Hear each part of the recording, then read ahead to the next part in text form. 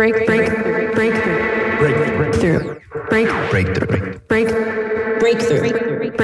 You are now listening to Breakthrough News.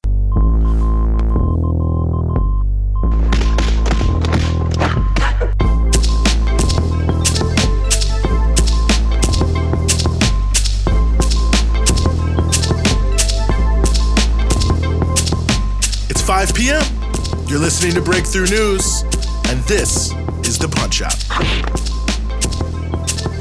We're following the news all day so you don't have to, giving you everything you need to know about what's in the headlines and what should be. And yes, we are back with you here on The Punch-Out. 10/21/21, 21st of October 2021. Very happy to be back with you here on the show. And we've got plenty for you here on the show, as we always do. We're going to be talking about Latina Equal Pay Day, which is today. We're going to be talking about a protest movement that continues to roil the African nation of the Sudan.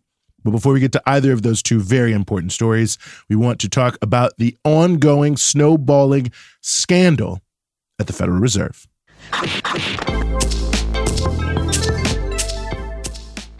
Well, the Federal Reserve Board is embroiled in a growing scandal over what certainly looks like insider trading by many of its top officials, as well as a related cozy relationship between those same officials and the mega banks that run the financial system. And that scandal now leads all the way to the top. Federal Reserve Chairman Jerome Powell, who, as reported in the American Prospect this week, sold somewhere between $1 million and $5 million worth of stocks he owned right before the stock market took a dip in the fall of 2020.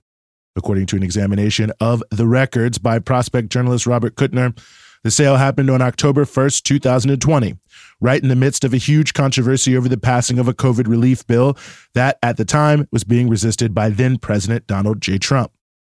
And you may remember that there were all sorts of dire warnings back then that as COVID seemed set to get worse going into the winter, that the economy could essentially fall off of a cliff if there was not another relief bill of some sort. And, in fact, the Federal Reserve itself in the late September meeting or mid-September meeting of its Open Markets Committee noted, quote, participants continue to see the uncertainty surrounding the economic outlook as very elevated, with the path of the economy highly dependent on the course of the virus, on how individuals, businesses, and public officials responded to it, and on the effectiveness of public health measures to address it. Participants cited several downside risks that could threaten the recovery. These include insufficient fiscal stimulus and excessive risk-taking in a very low interest rate environment. Now, this is notable because these notes that the Fed itself was worried that without a relief bill, these uncertainties could have big negative effects on the economy was not made public until October 7th, so 7 days after Powell sold millions of dollars of stock. Further, on October 1st, Powell spoke with Treasury Secretary Steve Mnuchin 4 different times. On October 6th, Powell himself gave a speech warning that failure to enact a relief bill would be very bad. That same day, Trump announced he had instructed his team to stop negotiations on a relief bill. So now, take a step back and think about this. Powell has more information than any other person probably on earth about the U.S. and the global economy as the Federal Reserve Chair. So just a couple weeks before he made his move to put millions in his bank account, he and other top Fed officials had just had a whole conversation about how there is a good chance the stock market could take a hit, especially if there was no relief bill. And then Powell was directly talking to Treasury Secretary Mnuchin, presumably at least partially, about whether or not the Trump administration was going to support a relief bill. And on that same day, he sold between $1 million and $5 million worth of stock. Now, who knows? But I can't be the only one thinking that this looks pretty clearly like insider trading. Powell knew things might not go great, knew a relief package might not be coming, and decided to sell millions in stock to make sure he got maximum value out of his investments. And most of the information he was operating off of was not available to the public at the time. Now, that being said, the Fed has very few rules governing this kind of insider trading by its high officials, so it's not that likely Powell actually broke any laws, although it's certainly possible, but nonetheless, it does look like he was trading on secret knowledge for private gain. This, of course, does make some sense, given that when asked about Dallas Federal Reserve Chair Robert Kaplan's dodgy trades, Powell said, well, he hadn't been paying that close of attention to the disclosures that revealed them. And kind of makes sense. He wouldn't want to look too close, since he himself doesn't look that great in the same documents. And on that note, Kaplan and Boston Federal Reserve President Eric Rosengrens have been forced into early retirement because of their trades in and out of positions in the stock and real estate market that seem almost certainly to be trading on their knowledge for personal gain. And in fact, they are being investigated by the Fed's Inspector General. Vice Chair Richard Clarida has also come under fire recently for doing millions in trades close to a major announcement by the Fed. And on top of all of that, as Wall Street on Parade reported, the Atlanta Federal Reserve President Raphael Bostic appears to have gotten special treatment from an elite private bank owned by J.P. Morgan. He seems to have been given access to exclusive perks for millionaires, despite not being one, which raises a whole other issue, and one where all the facts are not out yet. But many of these scandals also involve the very banks that the Fed oversees directly and has deep relationships with.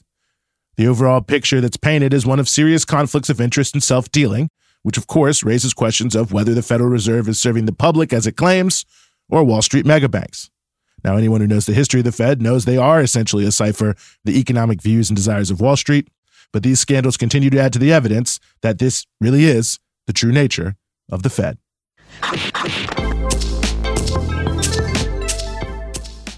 Sudan is in the midst of a major crisis marked today by huge dueling mass protests in the capital of Khartoum and smaller protests in other cities around the country. And it's happening amidst the ongoing crisis in the eastern part of Sudan that has led to weeks of blocked roads and oil exports. And the context of all this turmoil is the Sudanese mass movement of 2019 that overthrew the government led by Omar al-Bashir, which had been in the saddle with varying partners since 1989. The movement, known in Sudan as the Sudanese Revolution, led to a mixed government of civilian forces coming out of the protest movement and dissident members of the armed forces who turned on Bashir. However, the various settlements to set this government up are what is leading to these protests. The main division is between the civilians in the government and the military.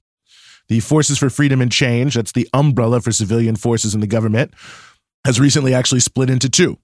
And one side is most of the original group, but then there's the separate breakaway group, which is centered on the justice and equality movement, which had led a long insurgency in Sudan, and they are backing the military. The original FFC forces are demanding that the military step down and that there be a move to an all-civilian government, and they say that the military is not implementing the agreement that led to the condominium government between the two sides initially. The FFC forces backing the military are saying the civilian wing of the government is responsible for deteriorating economic conditions, and the military agrees with that and has called on civilians to overhaul the cabinet, which they have been resisting. And supporters of the military are also saying, well, some of them are saying that perhaps the military should just outright take over. There's also a third force, which is more loosely organized but important. It consists of important professional associations, the Communist Party of Sudan, and other collectives that played a major role in the 2019 process. And they are criticizing the military and the civilian side of the government and calling for more serious changes and reforms politically and economically, saying neither side is pushing forward the true spirit of the 2019 events. And at the same time, this is all taking place in the eastern part of Sudan.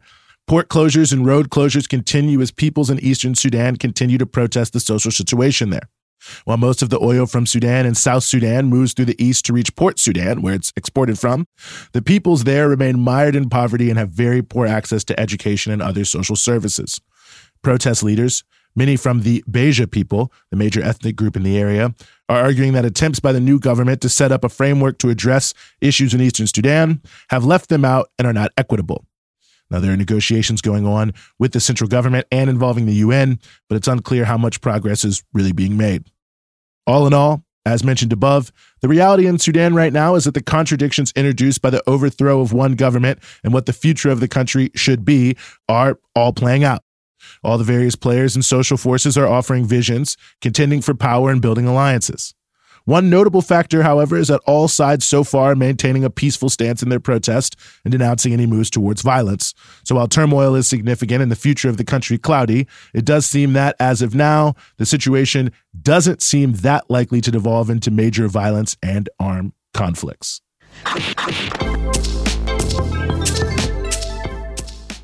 Today, October 21st, is Latina Equal Pay Day, a day designed to bring into focus the need to address pay disparities that Latina women face all across the economy.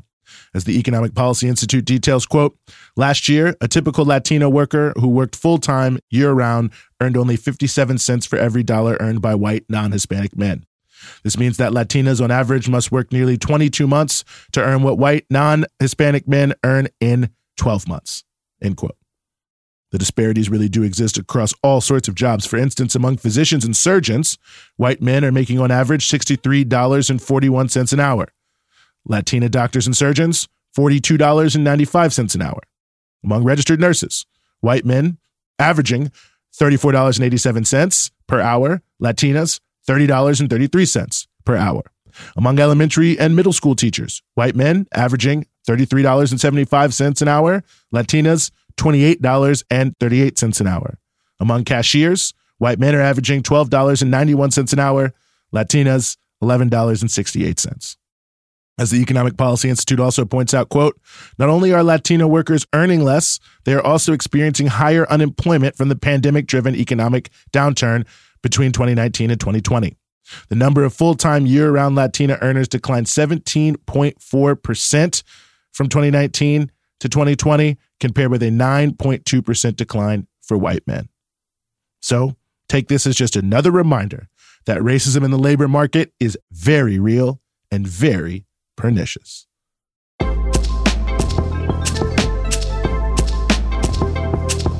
That's the Punch Out for today. We're with you Monday through Friday, 5 p.m. here in New York East Coast Standard Time, 2 p.m. in Los Angeles Pacific Standard Time, and 9 p.m. GMT. And of course, you can support everything we do here at Breakthrough News at patreon.com/Breakthrough News. It's your patronage that keeps all of our offerings here at Breakthrough News moving forward. And of course, you can check us out across all your social media platforms, Instagram, Twitter, Facebook, at BT Newsroom.